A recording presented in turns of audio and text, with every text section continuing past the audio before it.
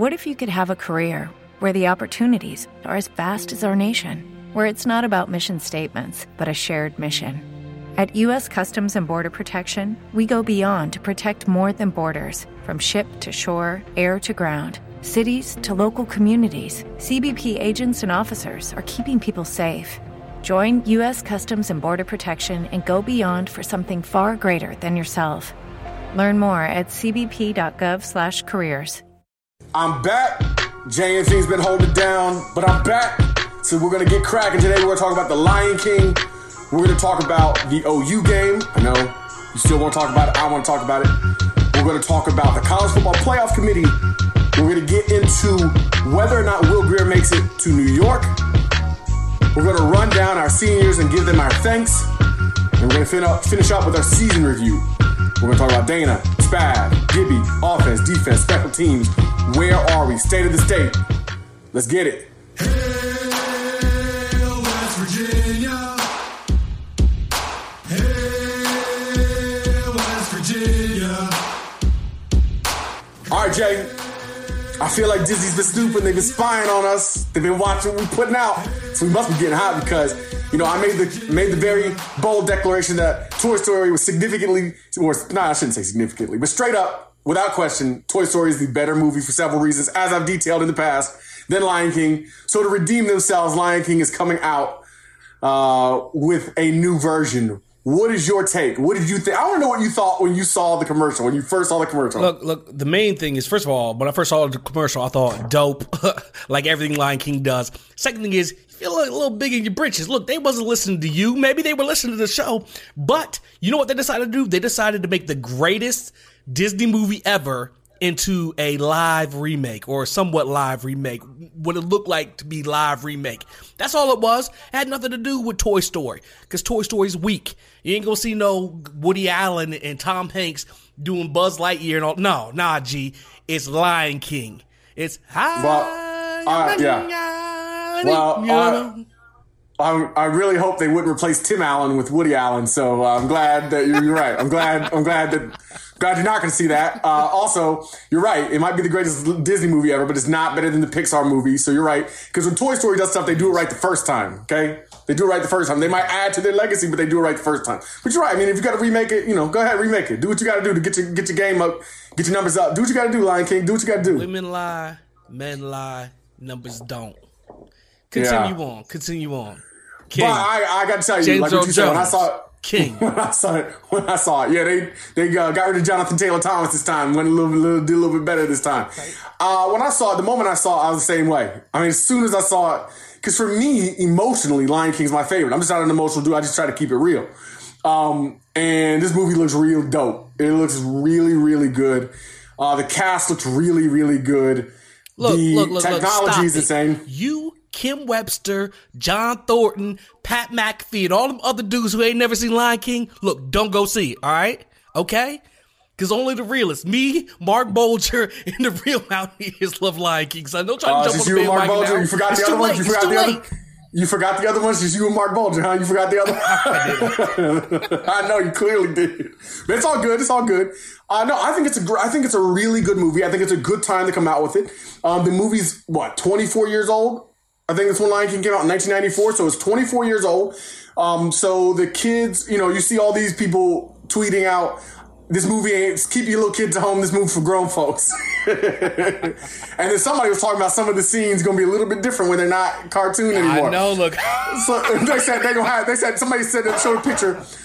Somebody showed a picture of CGI Simba. They said, you're going to have this little dude begging Mufasa to get up. And I was supposed to just make it through the movie. So yeah, I just love that they did it. I got chills when I saw when they put the commercial on, the music, everything. I mean, it's just fantastic. I'm so happy that Disney did this. I really hope it doesn't disappoint. Like, I don't hope they don't change important things. I don't think it will. I don't think they will. Yeah, I'm trying to think about Lion King, see if there's anything that was controversial that they might have changed, that they might change now because of the way the culture is, the way the climate is. But I can't think of anything, to be honest with you. So I hope it's true to itself. And I hope the actors do as good a job as the originals did.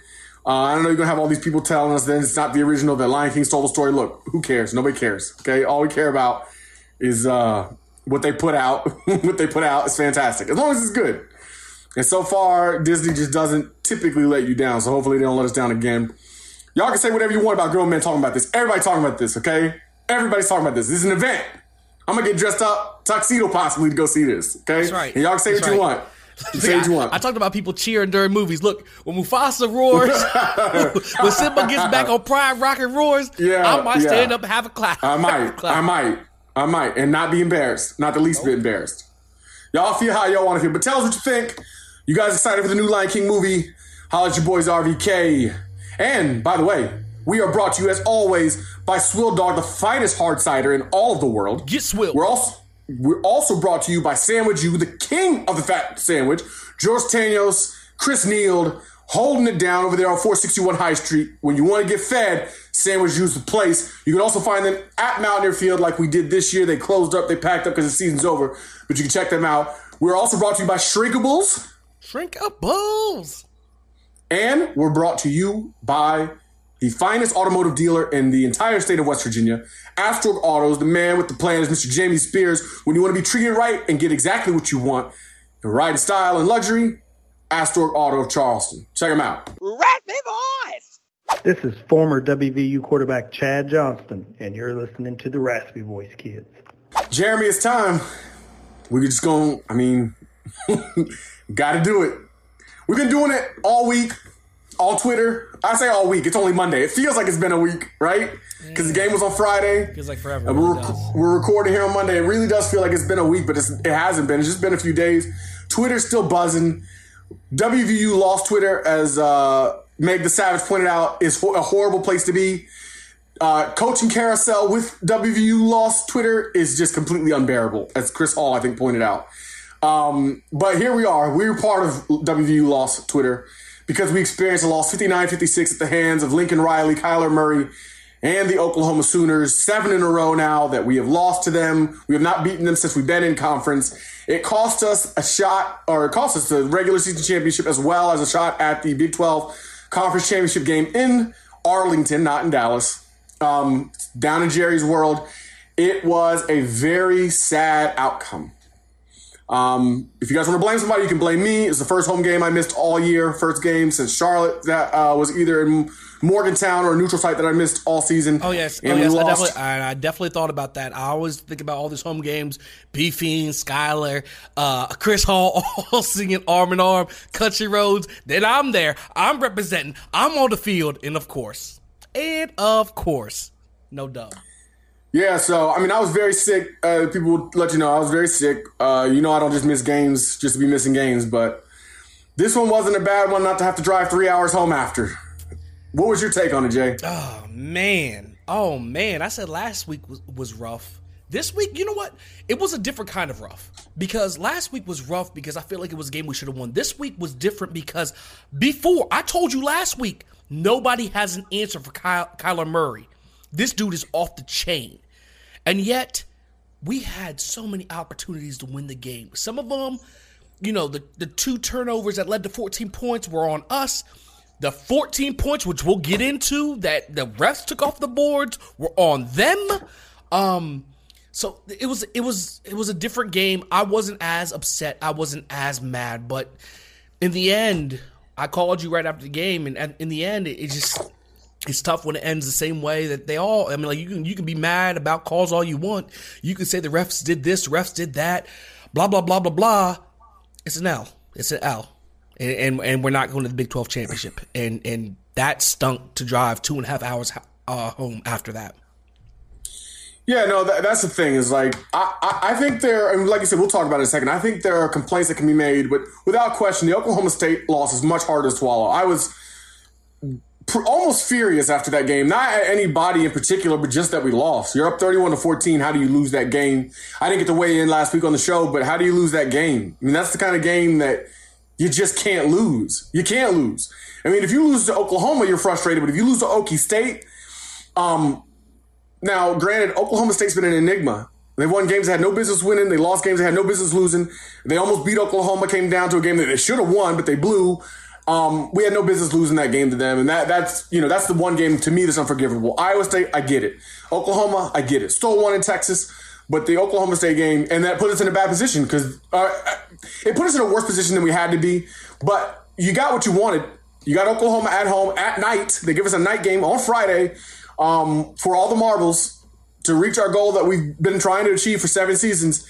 And we just didn't get it done. Whether it was you want to blame it on the offense because the offense gave 14 points up. I mean, directly, not like they put the defense in bad position. Direct scoop and score, 14 points. Or if you want to blame it on the defense because when we needed stops, we couldn't get them. Whether it was in 4th down in the red zone, whether it was 4th down on the last drive, we just... I feel like we had 2 turnovers on defense. Don't get me wrong. I don't think the defense played a great game. We only gave up 45 points as a defense. I know I'm saying 45 points. And people are saying, 45 points. If you've watched Oklahoma, them dudes average... What 49 points a game or something like that? Yeah, something like that. So we held them to 45 points. Our offense actually outscored them. Those 2 turnovers were huge. But for me, it's the biggest thing are them 2 turnovers and them 2 calls. That's the biggest thing that hurts. That hurts more than anything. And I want to say I don't think our defense played well, but they did just enough for us to win the game. We had 2 big turnovers. Kenny Robinson with a fumble recovery. That pickoff was great, too. I felt like our defense did just enough for us to win the game if everything is even. Yeah, I agree. Now, I'll say this. I like the game plan. I thought Spavs did a great job using the tight ends. I'm not one of those guys who gets caught up in what we do or how we do it because all I care about is wins. I don't care if we run an offense like we did with Skyler where we ran the ball all the time. I don't care if we go back and we're an offense that just pounds the ball and maintains control and is like Army.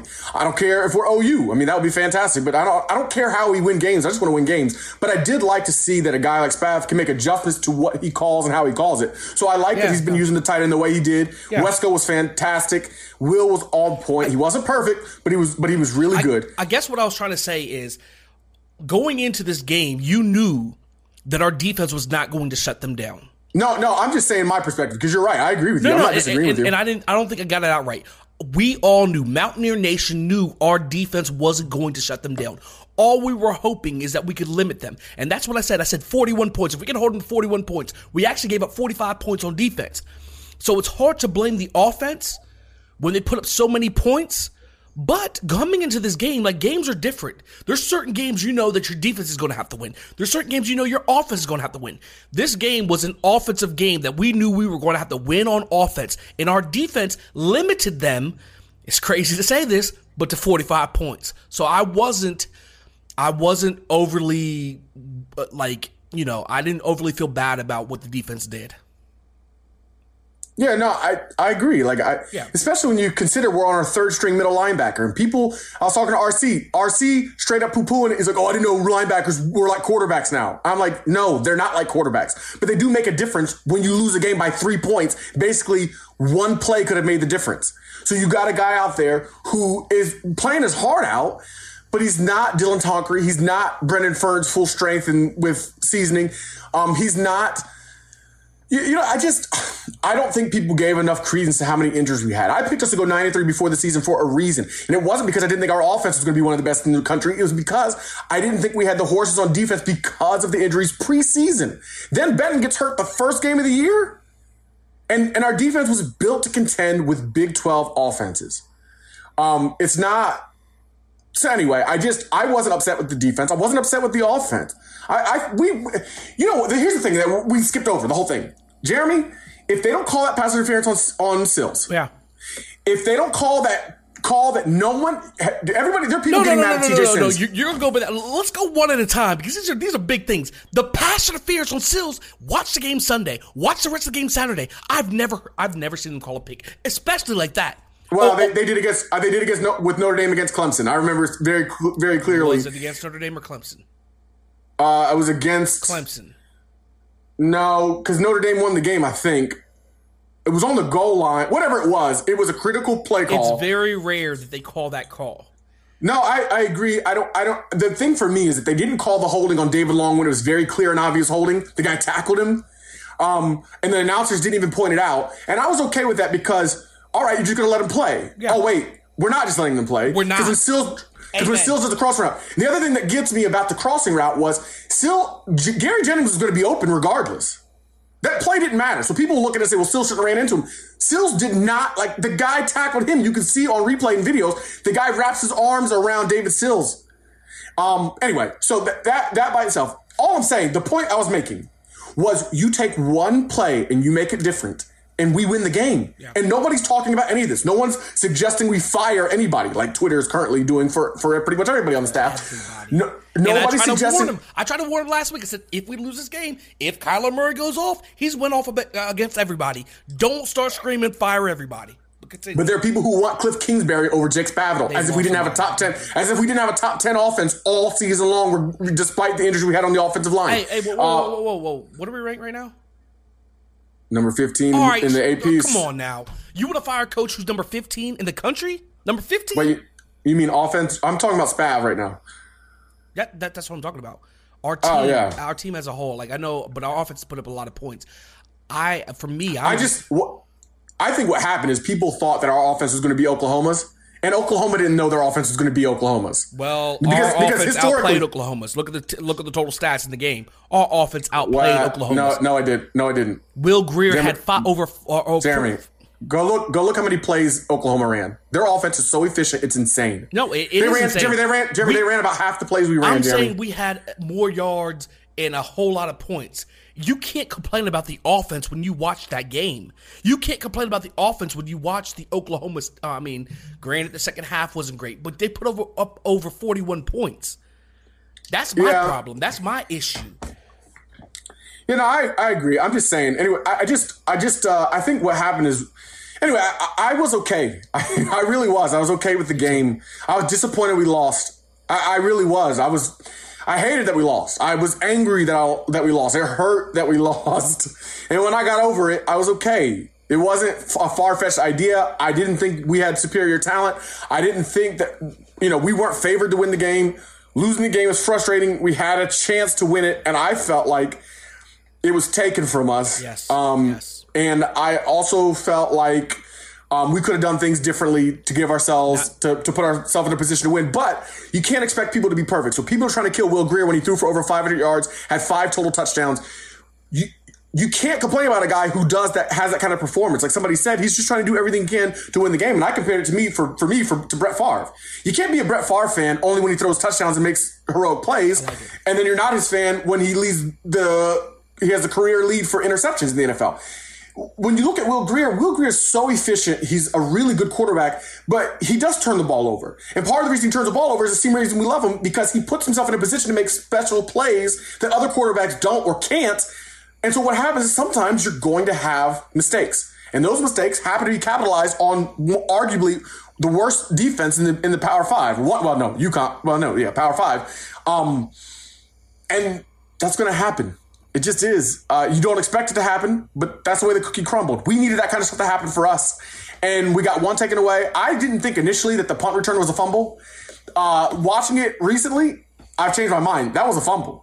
I understand that if you called him down during the game, you can't call it fumble when you review it. It was too close. My problem is, why do you blow the whistle so fast? No, they always do. On fumbles, why do you blow the whistle so fast? Here's my thing. I'm not trying to be a poor sport or like to blame anybody else. But we are. But we currently are. It's not poor sport when you call it what it is. Like when things happen, I don't blame. Like especially you. Actually, I'm gonna give you some credit. Especially you. You don't sit here and say, "Oh, it's somebody else's fault" when it's not. In this game, here's the thing. You can say what you want about the pick play, pass interference, whatever. They didn't call it. You can say what you want about them homeboy TJ Simmons blocking out of bounds. Okay, maybe they get away with one. But where you are dead in the water is when the dude straight up targets, hits our guy, Sims, dead in the ear hole, and you don't review it, and you don't throw him out. When that doesn't happen, like I said, that was the very definition of targeting. And the fact that he didn't get thrown out is something that set the stage for the entire game. But I will say, we knew this was coming. When we didn't hold up our end of the bargain against Oklahoma State, in this game, we knew the Big 12 refs were going to want a representative from the Big 12 to be in the college football final. Therefore, we forfeited any benefit of the doubt when we lost to Oklahoma State. Should it be that way? Absolutely not. Does it work that way? 100%. In the game that we won't talk about ever, our team got every call. And we still Chiefs. lost, but we got every call because they wanted us to represent the conference in the national championship game. So in this game, we knew it was coming. And because we didn't handle business the week before, we didn't get the calls this week. Does it make it all right? No. Is it okay? No. Do I hate the Big 12? Of course. But I kind of saw it coming. Yeah, I saw it coming too. I was ready for it. The thing, if we're going to talk about TJ Simmons, let's get to TJ Simmons. My problem with the TJ Simmons play is TJ Simmons did exactly what you wanted to do. Yeah. People say you got to be smarter than that. TJ Simmons has been doing that all year. There's video out clearly where he did it against TCU. No penalty called. Have you ever, Jeremy, Pee-wee to junior high, high school, college, pro, have you ever, in your 32 years of watching football, ever seen that call made? Ever? Never, ever. Ever. And I've not heard anybody who's heard that call. Unbiased reporters who had no dog in the fight said the same thing. They've never heard that call. And the reason that's a big deal is because we go from being in the red zone and on the 5-yard line or inside the 5-yard line to a turnover just a few plays later. From punching it in from the goal line to turn the ball over, scoop and score, going the other way. It's a 14-point swing. And people are mad and I think what happened is people got mad not just because they made the call, but then they looked at it and thought TJ Simmons shouldn't have been blocking still because they haven't seen him block like that. Well, he blocks like a man. But then he flexed on him when the ref was calling it. And people really got upset when they saw him flexing. Will Greer was flexing. They do that flexing. That's a normal thing for them. It's a celebration they do to show we're about business. We want our guys to be tough. What about you hitting somebody in the ear hole with the crown of your helmet? That's what I'm saying. That's what's unexcusable. And not just hitting them with the crown of the helmet, but they had time to review it. It wasn't like we hurried up and snapped the ball. Yeah. Marcus Sims was concussed. There was a TV timeout, I believe. There was plenty of time to go back and review and see that was a penalty. They didn't call it. But then you're going to call TJ Simmons blocking the guy out of bounds. I heard the announcers try to say, didn't Simmons tackle the defensive back? No, the defensive back tackled Simmons earlier in the game, away from the ball, and they didn't call it then. They tried to make it like it was Simmons' fault. It wasn't. And then we had Mountaineer fans who were going after Simmons. Jeremy, did you see that guy on Twitter who challenged Simmons to a fight? He said, Tony and TJ.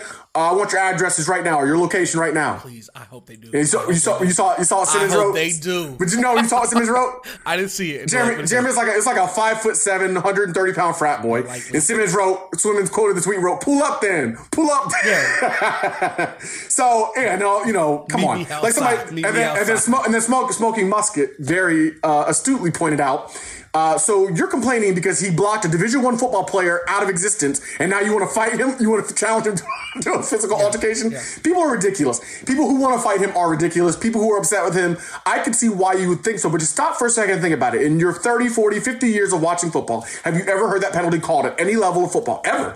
And the answer is going to be no, you've never heard it called. I've never seen it. I've never heard it. Suddenly we have it called. What? Where? Why? That's my big. But let's give credit. Oklahoma is outrageous. Their offense Dana is insane. said number 5 and number 1, Kyler Murray and homeboy Brown, Hollywood Brown. What are you supposed to do? What are you supposed to do? Yeah, Dana has this habit of, in my opinion, giving too much credit to players from other teams, and he says stuff that's not true. Like he said that, I'm sorry, I'm calling him out, Dan. I'm calling you out. He tried to say that. What's his name? Sinkfield was the twitchiest player he's ever coached. No, he's not, because you coached Tavon Austin. Okay, I saw them both play. And Mark and Hollywood Brown and Kyler Murray are not the quickest players you've ever seen because you coached Tavon Austin. It's true. But they're ridiculous. They're ridiculous. They're pro. Kyler Murray is Bo Jackson. He's a professional football player and a baseball player, and he could be a professional football player. I don't know what level or what position they put him at, but he's just too physically gifted. And people were upset. How did you? Funniest thing that you ever said. You said it to me during game day. They said, "What can't Kyler Murray do?" Reach the top shelf. Dude. I can't take credit for that. That's somebody else on Twitter. I just retweeted it. That's hilarious. So tiny. He's tiny. I said that's what I tweeted. I've never been so afraid of a 5'4" baseball player with a football in his hand in my life. But how did you feel, Jeremy, about the 4th down where we didn't blitz Kyler? And the game winning flip for them. It's tough because you blitz, he gets away. I feel like the linebacker played back a little too much, but it's like, how do you second guess it? Like, you're playing this guy who is magic on offense. So for me, if we blitz everybody, he goes around everybody saying, "How do you blitz him? Why don't you just make him pass?" No matter what you do, he's Kyler Murray. He's Kyler Murray. Yeah, that's how I feel. People, the thing is, you would have the same percentage of people that are complaining. They wouldn't be the same people because there's some people who have different mindsets. But you'd have the same percentage of people complaining about Gibby blitzing, saying the first touchdown of the game was a 60-yard touchdown run because you blitzed David Long and you blitzed somebody else. We blitzed him, he beat it. We dropped back, he beat it. Everything we did, he beat. Every team this year, everything they did, he beat. They only punted the ball 26 times all year going into the game. That's 11 games. That's less than 3 times a game. They punted the ball all year coming into that game. Nothing works. No, that's what all you couch coaches. Jeremy told you before this even started on the podcast. Nothing works. What are you going to do? Their offense is historically good. Like, literally, no offense has ever had as many yards per play as their offense. Nobody scored as many points per play as their offense. You know what's going to happen? In the history of college football. For everybody who's mad, who says we need a new defensive coordinator, you know what they're going to do next week to Texas? I'm not saying they're going to win. They're going to score 50 points. Do you know what they're going to do if they make it to the college playoffs against whoever team they play? They're going to score 50 points. They are going to score points. They scored 45 on Georgia, who should have won the national championship last year. Do you think did Georgia fire their defensive coordinator? No. And people are just ridiculous. Like, they don't remember very simple things. And the next day you saw the number one defense in the nation. The number one defense in the nation in Michigan. The number one defense, not through 1 game, not through 2 games, not through 3 games, through 11 games. The number one defense in the nation, Power 5 team, Michigan, gave up 62 to their rival. How many the rival they haven't beaten. How many did we gave up 45. Our defense gave up 45. They scored 59, but 14 of those are directly on the offense. The number one defense in the country gave up 62 to their rival, who they haven't beaten in 6 straight years. They were hungry. All they had to do was win. They had the same stakes as us. They win the regular season championship, and they go to the conference championship. And even better for them is they were punching their ticket to the college football playoff or pushing themselves forward for it, and they couldn't keep them from scoring 62 points because offense is king. It's here to stay. That's why you saw the Rams. Do you want LSU's defense? LSU's defense has been talking about. LSU's been ranked so high, not because of their offense, not because Joey Burrow. Shout out to Joey Burrow, Athens kid. Not because of Joey Burrow, but because of their defense. They gave up 6 points? 72 points? Over 70 points. Doesn't matter. I know it was 7 overtimes, but your defense couldn't get them off in overtime? That's the point. Yeah, and that's the thing. People are like, well, they started the 25-yard line. Okay, it's a smaller field, smaller window. You should be able to stop them. You couldn't because offense is king, and it's not going away. This is the new normal. And I mean, like people say, why don't we go to Rams Chiefs? Yeah, people say, why don't we go to a 4-2-5? We scored 47 on the 4-2-5 this year, and we didn't even have an offense as good as Oklahoma's. We scored 47 on them. Okay. Stop it. The 4-2-5 got lit up last year in the Big 12 championship game. It got lit up during the regular season. Stop it. I'm not telling you that there aren't changes or adjustments need to be made. So I'll be honest. Everybody calls Gibby homers, and we don't ever say anything bad about Gibby. I love Gibby, and I think he should stay. I think he's an excellent coach. I don't have any problem with 3-3-5 even. I think injuries were the biggest issue we had this year. But you know another big issue we had, Jeremy, and it's a problem. The reason I'm pointing this out is because it's not new. This has been a problem for us. You know what it is? What is it? Open field tackling. Man, no, against Oklahoma, it really was a problem. No, it was not just Oklahoma. It's been all season, especially in the secondary, primarily in the secondary. Our corners and safeties do not make plays in space, and even the good ones, even the ones who make it pro, we have historically not tackled well in space. Now, granted, the talent in the Big 12 makes you miss tackles. Our guys make you miss tackles. But some of the breakdowns, the angles, sometimes we go up and we just try to make big hits. We don't wrap up. And look, and that's what I'll give you. That's something that has to change. It's got to be improved. And I'm not trying to say Gibby's above criticism. I will say at 6 out of 11 games, we held the other team under 320 yards. Get that right. 6 out of 11 games, over half of our games, we held the other offense under 320 yards. 6 games out of 11 games, we had multiple turnovers, at least 2 per game. So that's big time. Do you know what our defensive efficiency was? What was it? Now, defensive efficiency, it's like offensive efficiency. It accounts for your strength of schedule. It accounts for everything. Number 36. Okay. Number 36. So everybody's going through the numbers talking about saying we're 75th in total defense. Guess what I don't care about? I do not care about total defense. I don't care about how many yards you give up. I don't care how many yards you gain. I care about how many points you score and how many points you allow because that's all that matters. So when it comes to the real numbers, the numbers we should be looking at, efficiency is the kind of number you need to look at because it accounts for the scoring The scoring's what matters. And people don't get that. They're like, well, I don't care. Look how good Michigan's total defense was. Nobody cares about total defense. We care about how good you really are. And the points are what matter. And the defense wasn't as bad as it appeared. However, yes. When it mattered, the second half of Oklahoma State, the offense didn't help us, but the defense did not get it done. We gave up 604 yards to Oklahoma State, 668 yards to Oklahoma. We gave up 520 to Oklahoma to Texas. That's 3 of the last 4 games. So there's something to be said. It really is. And what it says to me, you know what it says to me? What? 3 of the last 4 games?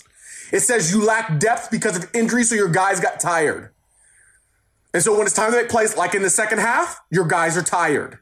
I mean, that's part of it, but early on, I mean, if we go back, Iowa State 498, Texas Tech 463. I just feel like there's certain games. I love the man from Van. But we do need to make adjustments. We've got to make adjustments, and I think he will, because every year that he was here for his first 4 seasons, I believe, the defense improved every single year in its rankings, every single year until last year. This year, I haven't compared the numbers between the other seasons, but the other thing that improved was the strength of the offenses we played. All those rankings increased as well. Last year was the first step back that we had, so something's got to change. And I guess we're kind of getting into like reviewing the season, but. I mean, if we're going to review the season, Jeremy, how do you feel about Dana staying as head coach? For me, I think it's absurd for anybody saying he needs to go. Here's the thing. We're number 15. We're number 15 in the country. Learn lessons from other teams who have fired coaches that they weren't happy with. Then all of a sudden they had 10 years of down years. Dana's doing a good job. He's recruiting. Right now, he's bringing in big-time recruits. It's coming in offensively and defensively. Give him time. Let him develop it. Let him get it real. Because right now, if you fire Dana, you're going to take coordinators. You're going to take all kinds of stuff from this team, and we're going to be on a reset for the next 5 years, at least next 3 or 4 years. I'll say this. I mean, you don't know. You don't know what you're going to get. I mean, you might land the next Matt Campbell, and if you land the next Matt Campbell, then none of this matters, and you're good. You just don't know if you're going to land the next Matt Campbell, or if you're going to end up like Florida State. Now, Florida State didn't fire Jimbo, but look what happened. They were terrible with Jimbo. Then they get Willie Taggart. He's even worse. You look at Tennessee. Tennessee hasn't been good in 20 years. What happened 20 years ago? They fired Philip Fulmer after he won a national championship because he wasn't good enough anymore to them. And they forgot themselves. They forgot who they really are. And they started thinking that they were something they're not. And they've paid for their sins ever since. And it's been a coaching carousel essentially down there ever since. I look at another team. You look at Oregon losing Chip Kelly. Where's Oregon now? Yep. How many coaches? You look at Kansas. Kansas to me is the best one. You look at what happened when they had Mark Mangino. They fired Mark Mangino. Now, granted, it was off the field stuff. But no, I'm not talking about why. I got you. Yes, He left. I'm not talking about why. Gotcha. All I'm saying is when you have a coaching change, what you said happens. You have a reset. You have a new coach, new philosophy. These coaches build relationships with JUCOs, with high schools, with their staffs, and it's with the communities. It's more than just the guy calling the plays on the sideline. You don't realize how big of a change it is. If you're at Ohio State, you can get away with it probably. And even they suffered through having a coaching change. If you're at Alabama, if you get the right guy, it's okay. If you don't get the right guy, you end up like Nebraska when they fired Bo Pelini because 9 wins wasn't good enough. 8 wins wasn't good enough. We want to be what we were in the 70s. Newsflash, Nebraska will never be what they were in the 70s. It's over. It's over, Nebraska. Pete Carroll leaves. Never the same. USC. Yep. Yeah, and you might sit here and tell me, and that's USC. That's we get everybody we want. Other than Alabama, Ohio State, we get pretty much everybody. But USC has all the money in the world. Yep. They've got the perfect location in LA with the weather. They're in a state that can recruit whatever they want. They've got the history. They got the tradition. They got the respect from the media, and they stink. They absolutely stink. So people don't understand how big of a turnover it is. When you get a guy like Dana who's bought in, who's plugged into the community, it took him a while to understand exactly where he was and how to be what we needed. But look, I think he's doing a good job. We're one play away from winning the Big 12 championship. So to me, the head guy definitely stays. What do you think about the offensive coordinator?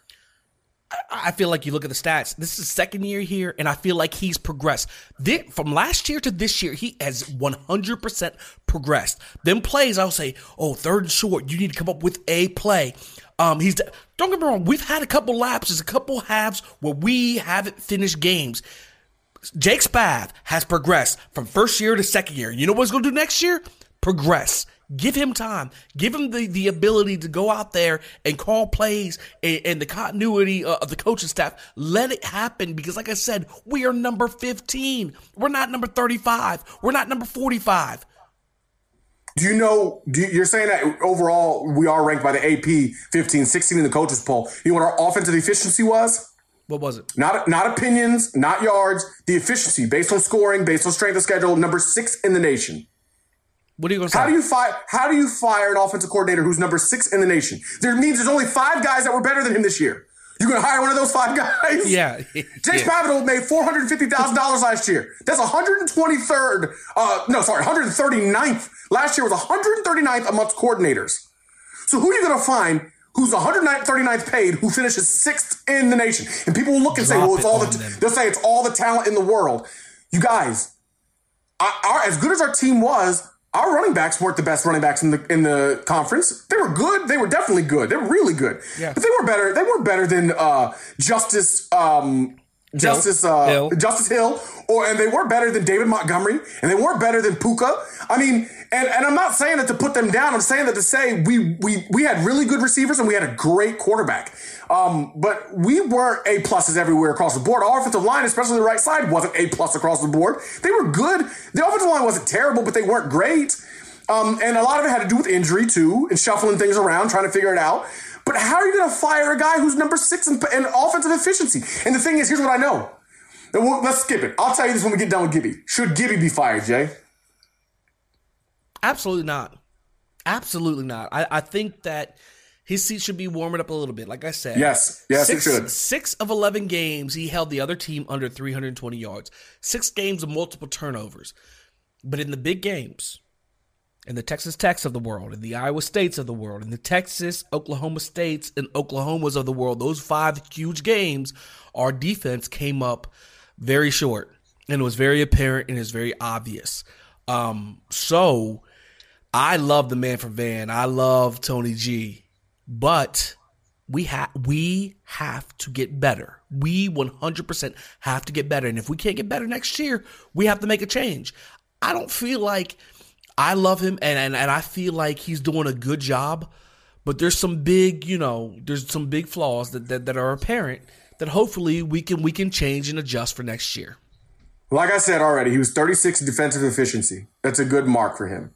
Tony Gibson is compensated well.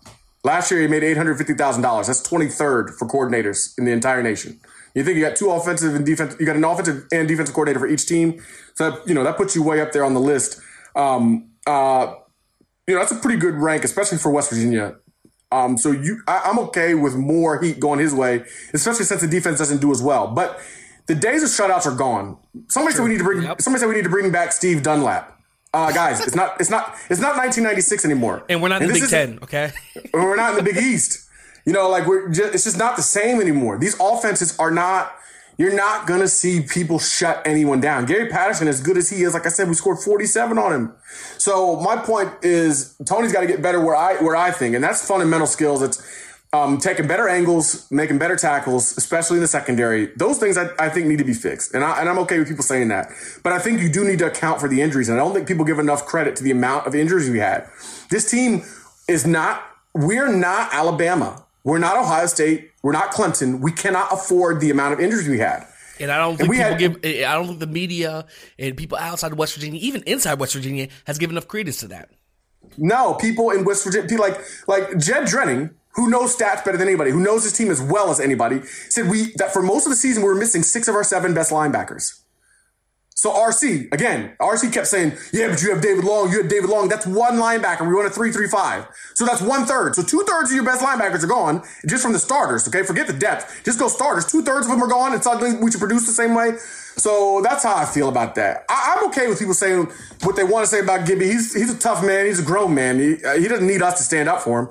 I just don't agree. I think he should stay. Again, I think continuity is important. I think having a guy who's from this state, who's been here, I think that matters too.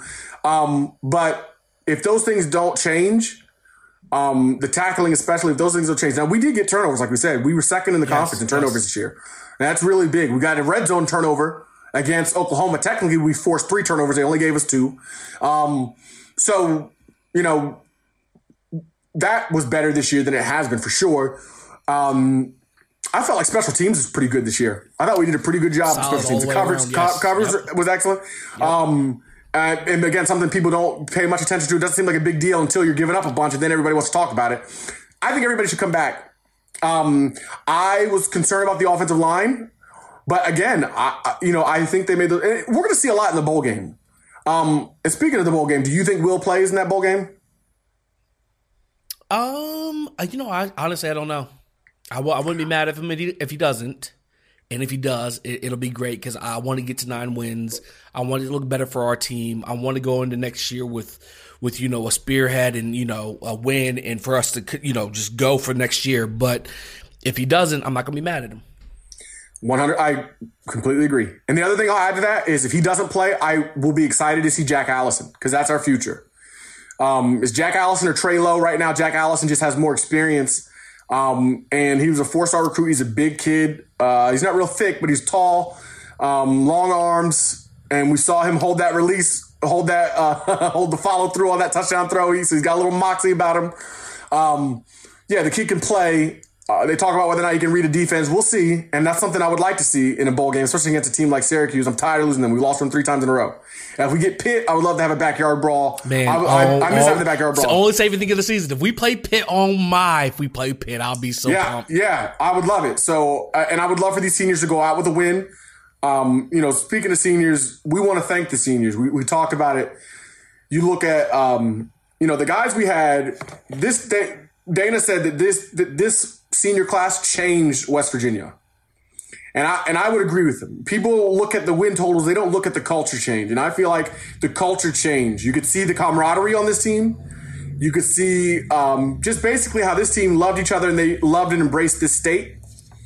And I just don't see how you can't respect it. And you look at a guy primarily, to me, the best person as an example for that is William Crest. William Crest came in as a 4-star recruit. Crest, Virginia. We called him Crest, Virginia. We thought he was the heir apparent. And he wasn't. He wasn't able to maintain that. He transferred. He came back just like David Sills. And he was the hardest working guy. He was the camaraderie guy. He was the guy who cared about his teammates, who cared about this university, who cared about making people around him better, supporting the people who were out there playing. Even when he didn't get his time to shine, it wasn't about him.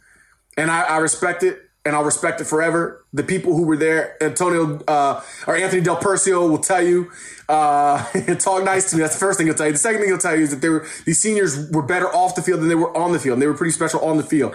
But we got David Sills, Will Greer, Trevon Wesco, a West Virginia kid, Musselman product, Drayvon Askew Henry from Aliquippa. You got Jabril Robinson, Big Brill, Ezekiel Rose.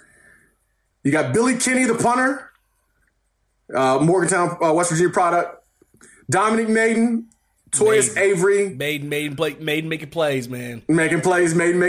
Gary Jennings, Big Yadnik Just, going to see that guy in the league. Kenny Bigelow, William Crest, as we mentioned. Those guys go out. They finished their career at Mountaineer Field, but we do have one more, and I'd love to see them go out with a win because, like I said, they changed the culture. And you could tell Bigelow from the first play of the season made his presence felt.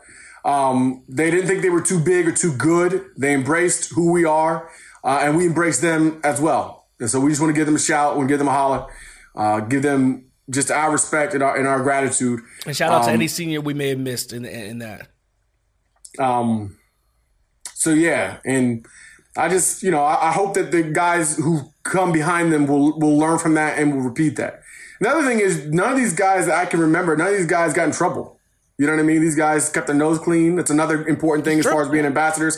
They seemed to work hard in the classroom and did well. And, especially Will, especially when you look at Will being married and having a kid, you got to respect it. So appreciate you guys. And we'll move on. We just basically did a big run-on sentence because we were supposed to break those up into segments and we didn't. We got going. So that's that. So now we're going to talk to you guys about the college football playoff. Rapid voice! Astorg Auto of Charleston is West Virginia's premier automotive luxury dealer. We sell Land Rover, Jaguar, Mercedes-Benz, Volvo, and Audi brands. We also have a wide variety of pre-owned luxury cars at our store on Corridor G. Our service department also goes the extra mile and aims to exceed your expectations. We offer free pickup and delivery on service appointments to make your life easier. Come experience a new level of service. Astorg Auto of Charleston, a tradition of automotive excellence. Learn more at astorgauto.com. College football playoff time. We usually don't do a whole lot of this, but there's no just quit. There's no why we hate. So we're going to talk about the college football playoff. How are you, Jay? What do you say? 1 through 4. We'll talk about that in a second. Right now, I want to tell you guys, we are brought to you by the makers of Swilled Dog. That's right. We're encouraging you to get swilled, but of course, do it responsibly. They are the finest hard cider in all of the world. And of course, they come to you from West Virginia by people who were born and raised in West Virginia. But it's going to expand worldwide. Watch and see, get swilled. And also, we're brought to you by Shrinkables. Shrinkables! The king of the fat sandwich located on 461 High Street, Sandwich University, George Daniels and Chris Neal, Big Truck Neal in the building. Respect to those guys, they're doing it big. And we love their support. We're also brought to you by Astorg Auto. You heard their commercial. If you haven't, you will. They're the finest automotive dealer in all of West Virginia. The man with the plan, Mr. Jamie Spears. And now we can tell you who we think should be number 4 in the college football playoff. To me, it's a lock. Hey, don't forget Jim Ashley, the quintessential businessman and soon to be world traveler. I got you, Jim. I got you, Jim. Jim is already an international traveler, having been to Canada, as Michael Scott would say, and gave us a little bit of that. And he's going to be going to Australia. So yeah, shout out to Jim Ashley. Love his support. DJ Mike Kuzi. Who else? I think I'm saying your name right. I mean, I'm just reading it, so I think I'm saying it right. And there's several others who are supporting us on Anchor, and we're so grateful for everybody who does. But 1 through 4, who, to me, is real simple. Bama wins, they're in. If Bama loses, even if Bama, to me, loses. Bama wins, Bama loses, Bama's in. Bama's in. Bama's in, and nobody's beating them. Number 2 to me is simple. Clemson's in. Clemson's in. Pitt is not beating them again. They're not going to forget what Pitt did to them. And Dabo's mad. He said, if 12-0 is not good enough for you, then maybe I need to go look elsewhere. He said that on a conference call, and he said, make sure you get that.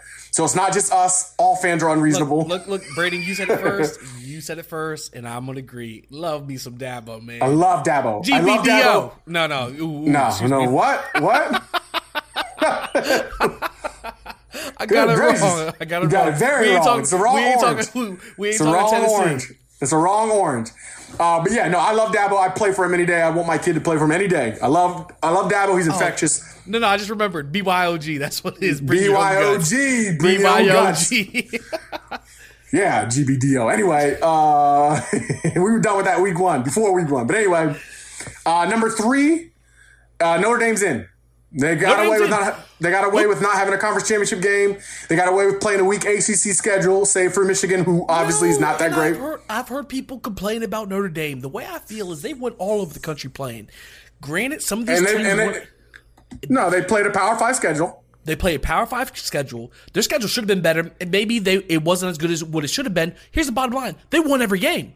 So, if you had 5 teams that were undefeated right now, I would say, okay, Notre Dame's not in. You know what? There aren't 5 teams undefeated. There are 3 teams that are undefeated. And there are 3 teams that went their entire 12-game schedule and went undefeated. Notre Dame's in. I don't have a problem with it. I don't either. I have a problem with it because I hate Notre Dame. But besides that, there's no intellectual problem with it. No, they earned it. My heart hates them, but my head says respect. I got nothing but respect for them. And I congratulate my friend Nick DiCarlo. Shout out to Nick DiCarlo. And shout to all those Irish fans out there. AJ Carrick, shout out to you. Hate your team, but respect to y'all. And then number 4 is the real question. Who's number 4, Jay? For me, it's not a question. Now, it can be a question because they try to drum up drama for this thing, for the college football show. Hey, I get it. Hey, let's make some drama. Who knows? Ohio State, Oklahoma. We don't know. Let's make an argument. And the truth, though, there is no argument. And even they don't see an argument in it. You want me to prove it to you? Ohio State beat Michigan, who was, number 3? Number 4? Number 4. Oklahoma beat a team that wasn't as high. 13 West Virginia. 13 West Virginia. This week, Oklahoma comes in higher than Ohio State. It's funny to me, though. The committee clearly showed who they think is better. So next week, when Oklahoma plays Texas, who's way higher ranked than Northwestern, if they win, You've already shown who you thought. Because if Ohio State was going to jump Oklahoma, they'd have done it this week. Yeah, you're right. You're 100% right. The other thing that's funny about that is people are upset because Georgia's number 4. They're saying they're trying to get 2 SEC teams, and no, they're not. They're trying to make you mad and argue on Twitter. And guess what it did? It made you mad. You argued on Twitter, and you argued on Facebook, and you argued anywhere people would let you open your mouth and argue. But the committee, I told people this before the first. No, but the other thing is this: who do you think is better than Georgia? Now, Georgia's going to lose. Georgia's going to lose. No. Georgia's going to lose to Alabama. Granted, but right now you will take Ohio State over Georgia. Who has Georgia beaten, Jeremy? Who's their best win? That's a good question. Who's their best win? Because we want to give them credit for Miami and LSU, and we see those wins are garbage. Auburn, what's their best win? Nah, but when you play LSU, Auburn, teams with big time talent. Whoa! You play who? LSU, Auburn? No, Jeremy, that's my thing. Is we're giving them credit. But here's the thing. Fine, you want to discredit Georgia. What are you going to say about Ohio State? No, Jeremy. Michigan's better. Michigan's better than pretty much every team. All I'm saying is no. But look at Michigan's schedule. You're saying hands down Georgia's the best, and I'm telling you, I don't think that. I think you can make an argument that Oklahoma's better than Georgia. No, okay, I'll take Oklahoma better. I than think Georgia. You can make an argument. But don't tell me like schedules because if you look at Michigan hasn't beat anybody either. Ohio State. No, you're the one who said there's no question Georgia's better than. You said there's nobody's going to argue. That's all I'm saying. Maybe Oklahoma has a question. Like maybe Oklahoma. And I think Ohio State too. I think Ohio State too because you go down to the recruiting rankings and you can look that Ohio State is young. Ohio State is young in this. Jeremy, we've seen this story repeatedly. Ohio State lost by 29. So who's your number 14? No, you said who's better, but so who's number 14? Who's your number 14? I already said Oklahoma. Yeah, okay. My bad. That's right. Ohio State. Look. I'm gonna say something to all Ohio State fans. I know you want to get into it. I'm just saying this right here, point blank.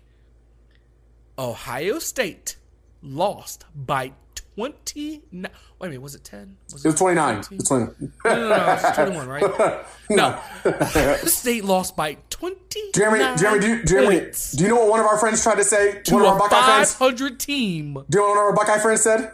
I know what Zane said. No, not Zane. You know what one of our Buckeye friends said? Zane? Okay. No. One of our Buckeye friends said, as soon as I saw that kid with cancer come out, I knew we didn't have a chance. No. By the way, I've heard that by a few people. Jeremy, they're really blaming that loss on the for real. They need to be ashamed of themselves. They need to be yeah. They need to be ashamed of themselves, and there's no excuse. If you lost by a last-second miracle, okay, maybe give it to the kid with cancer and his wishes, maybe. Okay, and I don't believe in that. And I'm happy for that kid. He deserved it. Yes, but they didn't win on a last-second miracle. They beat you by 29, and you had no answer for their. You didn't have any answer for Purdue. 500 Purdue. 500. Now, granted, I'll give them... No, there's nothing I can give them. 29 points. It's the second year in a row. Who do Oklahoma lose? Wait, I can't remember. Who do Oklahoma lose to? Their rival at a neutral site game. No. What's Texas ranked? Put me on the spot. I don't remember right now. All right, they were 9 last week. Okay, how much did they lose by? Oh, that's right, 3 points. Shut up. Look, this is not a debate. Yeah. We can make this drama. Look, I get it. What about UCF, Jeremy? What about UCF? Should UCF have an argument? They're undefeated. You know what? I wouldn't be mad at UCF. UCF would be number 7. If those other 2 teams lost, I would let UCF in. I'm really sorry. Or if what if McKenzie Milton hadn't gotten hurt? That's what I'm saying. I want to legitimately look here in the camera and say to you, I'm really sorry, UCF. Milton was in. If Milton was healthy, I feel you. He's out. You and I both know. I'm sorry. I don't care if he was healthy or not, Jeremy. They don't play a Power 5 schedule. No. They don't. Brandon, do you know what I want? I've been meaning to say this for weeks and weeks. I would love, nobody else is with me. I'm one of the sole people who feel this way. I would love to see UCF play Alabama. It's the Cinderella versus against the Giant. Yeah, but see, that's the thing. Like, and this goes back to what we were talking about with West Virginia. David and Goliath. Yes, and Goliath. The reason we love David and Goliath, the reason David is such a great story, the reason he's such a great story is because he wasn't supposed to win. 9 times out of 10, he doesn't win. 999 times out of 1,000, he doesn't win. The reason we're still telling that story 2,000 years later is because he won, but he never wins. UCF has no chance. They wouldn't beat Oklahoma. I agree. They wouldn't beat Alabama. I would love it. 36-game winning streak. No. National championship. team versus national championship team. Yeah.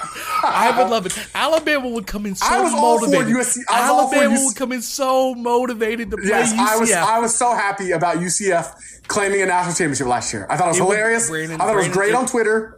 It would be my dream for UCF to play Alabama. I loved it, and I was okay with them claiming a championship because they were undefeated. And I was okay with it. Can you imagine, Brady? I didn't recognize them as such, Brady, can you imagine them playing Alabama? Can you imagine that? Yeah. Because Alabama, I feel like, would be beyond motivated. Like, okay, you would have a parade and everything on Orange National Championship. No, I agree. I agree, but I wish they were in. Sorry, Milton. No, I'm sorry. So we agree, though. I agree with you, by the way. Oklahoma's in. They have a better resume. I think Oklahoma's a better team. I think if Ohio State played the same schedule with their defense, they'd give up the same kind of numbers. The way I know is because when they played TCU, now granted Turpin was still healthy when they played TCU, but when they played TCU was in control of that game for most of that game until late. And then there were some turnovers that changed the tide of that game.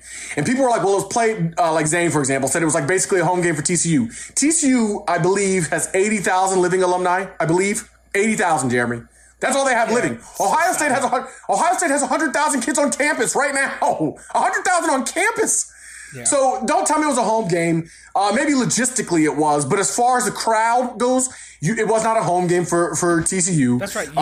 Ohio State gave up 28 points. We gave up 10.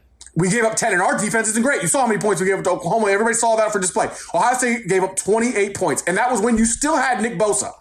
So I don't want to hear it. I just don't think it's close. I think Oklahoma for sure is in, and I'm not even saying that just because I'm Big 12. I really am not. No, real talk. Yeah. When I'm looking at the stats, looking at the data, I'm sorry. It's very clear to me, and it's without question. It's without question. If we have to play Indiana, Rutgers, it's coming down to the end. They'll be so much drama. There's no drama. Oklahoma win, and you're in. And like Dan Lebatard was saying today, he was talking about the NFL. He said he feels like Kansas City, New Orleans, and the Rams are flying spaceships while the rest of the league is driving Flintstone cars offensively. He said Sam Darnold and the Jets are still pedaling with their feet. And that's how the Big 12 is, in my opinion. The Big 12 are flying spaceships. The way I know is because the NFL is stealing their stuff. How many times have you seen that tap pass that Dana ran with Tavon back in 2012 in the NFL? Or 2011, the 2012 Orange Bowl. You see it all the time. That's just one play. That's just one example. And it's because I think a large part of it is, part of it's just the culture, but they do stuff that's innovative. And I think guys like Ohio State, Alabama, they don't have to do as much innovative stuff because they've got better players, which is why the NFL doesn't innovate. They just try to minimize turnovers for the most part. They try to play discipline. And usually the team that doesn't make turnovers is the team that wins. The funny thing about Alabama is for years and years, Alabama used to play like these 9-6 games, not because they couldn't score more points, but because why risk it on offense when you're not going to score on their defense? You only adjust when you have to. So like what you're saying is a lot of teams don't have to adjust. Now we're in this age where things are moving, things are changing, and teams have to adjust. They have to get better. The NFL, you have to revolutionize. So what I'm saying is, but in the Big 12 especially, because you got a lot of these schools who don't have the pedigree that some of these Big 10 schools have. They don't have the enrollment that a lot of these Big 10 schools have, or even Pac-12 schools or SEC schools. So you see innovation that you don't see in those other places. And I think you see that with Oklahoma because you get the innovation and the talent. So they don't have top 5 talent, but they've got top 10 talent, and you see it because they have the greatest offense in the history of college football. So and real quick before we wrap up, I'm gonna be honest with you. Not to be a hater, but I hope an NFL team takes Lincoln Riley. I'll be honest with you. Oh my goodness! I hope the Browns take. I hope the Browns take him. Hurry up and get out of here. I hope the Browns take him tomorrow. And anybody who doesn't agree with us is not a Mountaineer. Hurry up and get out of here, Go. Lincoln Riley. And Texas fans agree with us. There's a reason why Bob Stoops retired. / they let him go. / he retired. Because Lincoln Riley's the truth. And look, tip of the cap for them to be able to see that, because there's a lot of teams, a lot of organizations that can't let go of the past. They saw it, and I don't care what the reports were. Oh, he retired. No, he didn't. They wanted Lincoln Riley. They said, hey, you can retire or you can get fired. And Jeremy doing some deep diving on the investigative journalism right there. Most people say a source told me. Jeremy didn't go with sources. No, I ain't got no source. Jeremy just went with his gut. He just knows. He knows what happened in those back rooms. He knows. He knows exactly what's happening to Norman. And Jeremy's got his finger on the pulse of Norman. We all know. All right, Jay. Let's wrap this up. We're done with the college football playoff. We'll get you in the next segment. Rat me voice! Hey, this is Mark Bolger, former Mountaineer, always a Mountaineer. You're listening to the Raspy Voice Kids. Will Greer, does Willie G. Mountain Greer, as I call them, Morgantown royalty, the Greer family in its whole, specifically Will Greer and Jean Thang, Miss Jean Marie Greer, do they end up in New York, Jeremy? Do we get to see Eloise, Jean, and Will sitting in any one of those front rows at the Downtown Athletic Club for the Heisman ceremony? For many weeks, all the weeks, I was sure I knew, and I say we because we all a team, okay? Will Greer family, we all a team. Don't forget us when you go pro. Don't forget us. We all a team. We a family. I was sure we were all going to be there. Dwayne Haskins put on a show. I thought it was nice. I didn't think it was Will Greer-esque. Now I'm seeing this dude from Washington State. I honestly feel like Will should be there, and I think he will be there. But I'm left with more. Like I'm a little nervous. Like we're recording this on Monday night. This is not going to come out till Thursday. But Tuesday we're going to see where the ESPN votes go. I hope they can respect the fact that he put up close to 500 yards and 5 touchdowns in this last game. No, over 500 yards and 5 touchdowns. And I think, Jeremy, in my opinion, if there was a top 5, Will be a top 5 final. He'll finish top 5. Yeah. But look, and there's some years they take 4, but they typically only take 3. Right now they should take 3 because there's only one who's winning it. So. Nope. I used to think that. I think Kyler stole some votes. Okay, well, there's only 2 who's going to win it. It's Kyler or Tua. Nobody. Yeah, it's Kyler or Tua. For the record, all year you can't touch Tua. I'm gonna be for real. I'm gonna be honest. That's how you know I'm not a hater. If I had to vote right now, it's Kyler. I'm sorry. I vote for Kyler because, like somebody said this today, and Pat Forty said it, and I completely agree with Pat Forty. He said on the Dan Patrick Show, Jalen Hurts went undefeated with that same team down in Alabama. Same coach, same schedule. So we know it can be done with other quarterbacks and basically in the same style. Now, granted, I'm not telling you the point. He wasn't saying Jalen Hurts is as good as Tua. He's saying we've seen undefeated.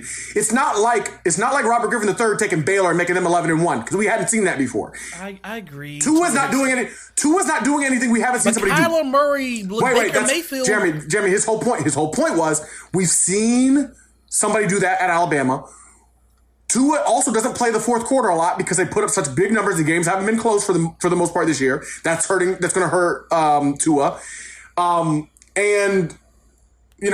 those things are going to hurt Tua. That said, Kyler has to be in every game because his team gives up as many points as they score. So Kyler's got the stats that are superior to Tua's. Kyler's got a name brand with him. He's Oklahoma. Kyler Wentz surpassed the Heisman totals from last year in the same exact offense with the same exact schedule as Baker. So you have a direct comparison. And Kyler in the primetime on Friday night made himself known as unstoppable. I think Kyler is going to steal votes because people look at him as the guy who had to put his team on his shoulders. I put it like this. You put Kyler in crimson and white. Crimson and white. That's right. Crimson and white. And if you put Tua in crimson and cream. There you go. I was gonna say that. I was gonna get to it, but yeah, if you switch uniforms, I think Kyler is the better quarterback. He's faster. Kyler's quarterback. Well, no, period. Yeah. Yeah. Brandon, here's the thing. I've heard people say, "Well, he's not that accurate." Where? I watched. He made some bad throws, but not when they mattered. No, I seen Tua last game. I saw Tua overthrow some people and throw some bad throws. I totally agree. Kyler can play baseball, basketball, or football. Okay.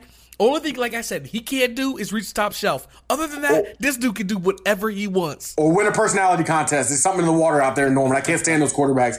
But I got respect for him. I got nothing but respect for him. And shout out to Baker, too. I hate Baker Mayfield, but Baker Mayfield is representing at the Browns. But that's all I'm going to say. I'm going to give him his props and we'll move on. But I did hate what he did to Hugh Jackson. I thought it was unnecessary, but whatever. So, and I think Dwayne Haskins, people mentioned Dwayne Haskins. I don't think Dwayne Haskins is in the same breath as those other guys. I think Dwayne Haskins is really good, though.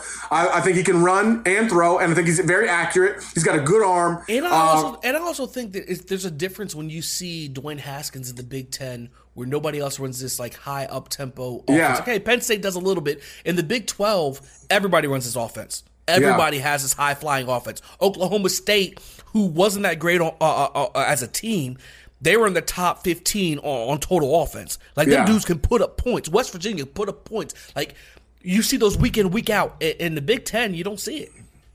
Yeah, not only do I not see it, but I mean, Haskins, Ohio State's offense is legit, but it's not as good as Oklahoma's. Yeah. And their defense, and I just think Haskins' offensive line wasn't great either. I'm okay with those five, because I think those five are the top 5 players in college football. And I've seen Drew Lock, and people love Drew Lock in Missouri. Yeah, but don't go top 5. There's only 3 going to New York.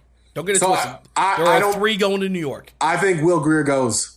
I think so, too. I think it's Tua, Kyler, and Will Grier. And I think one of the things I think is very important is before the season, who do they have? Who are they mentioning for the Heisman? Sure, That matters a lot. And then do you live up to it? And Will lived up to it. He did. Will didn't exceed it, but he lived up to it. And he had one less game to do it. Even in the games he lost, there's only one game this year that we lost that he didn't look good. Every other game, he looked great.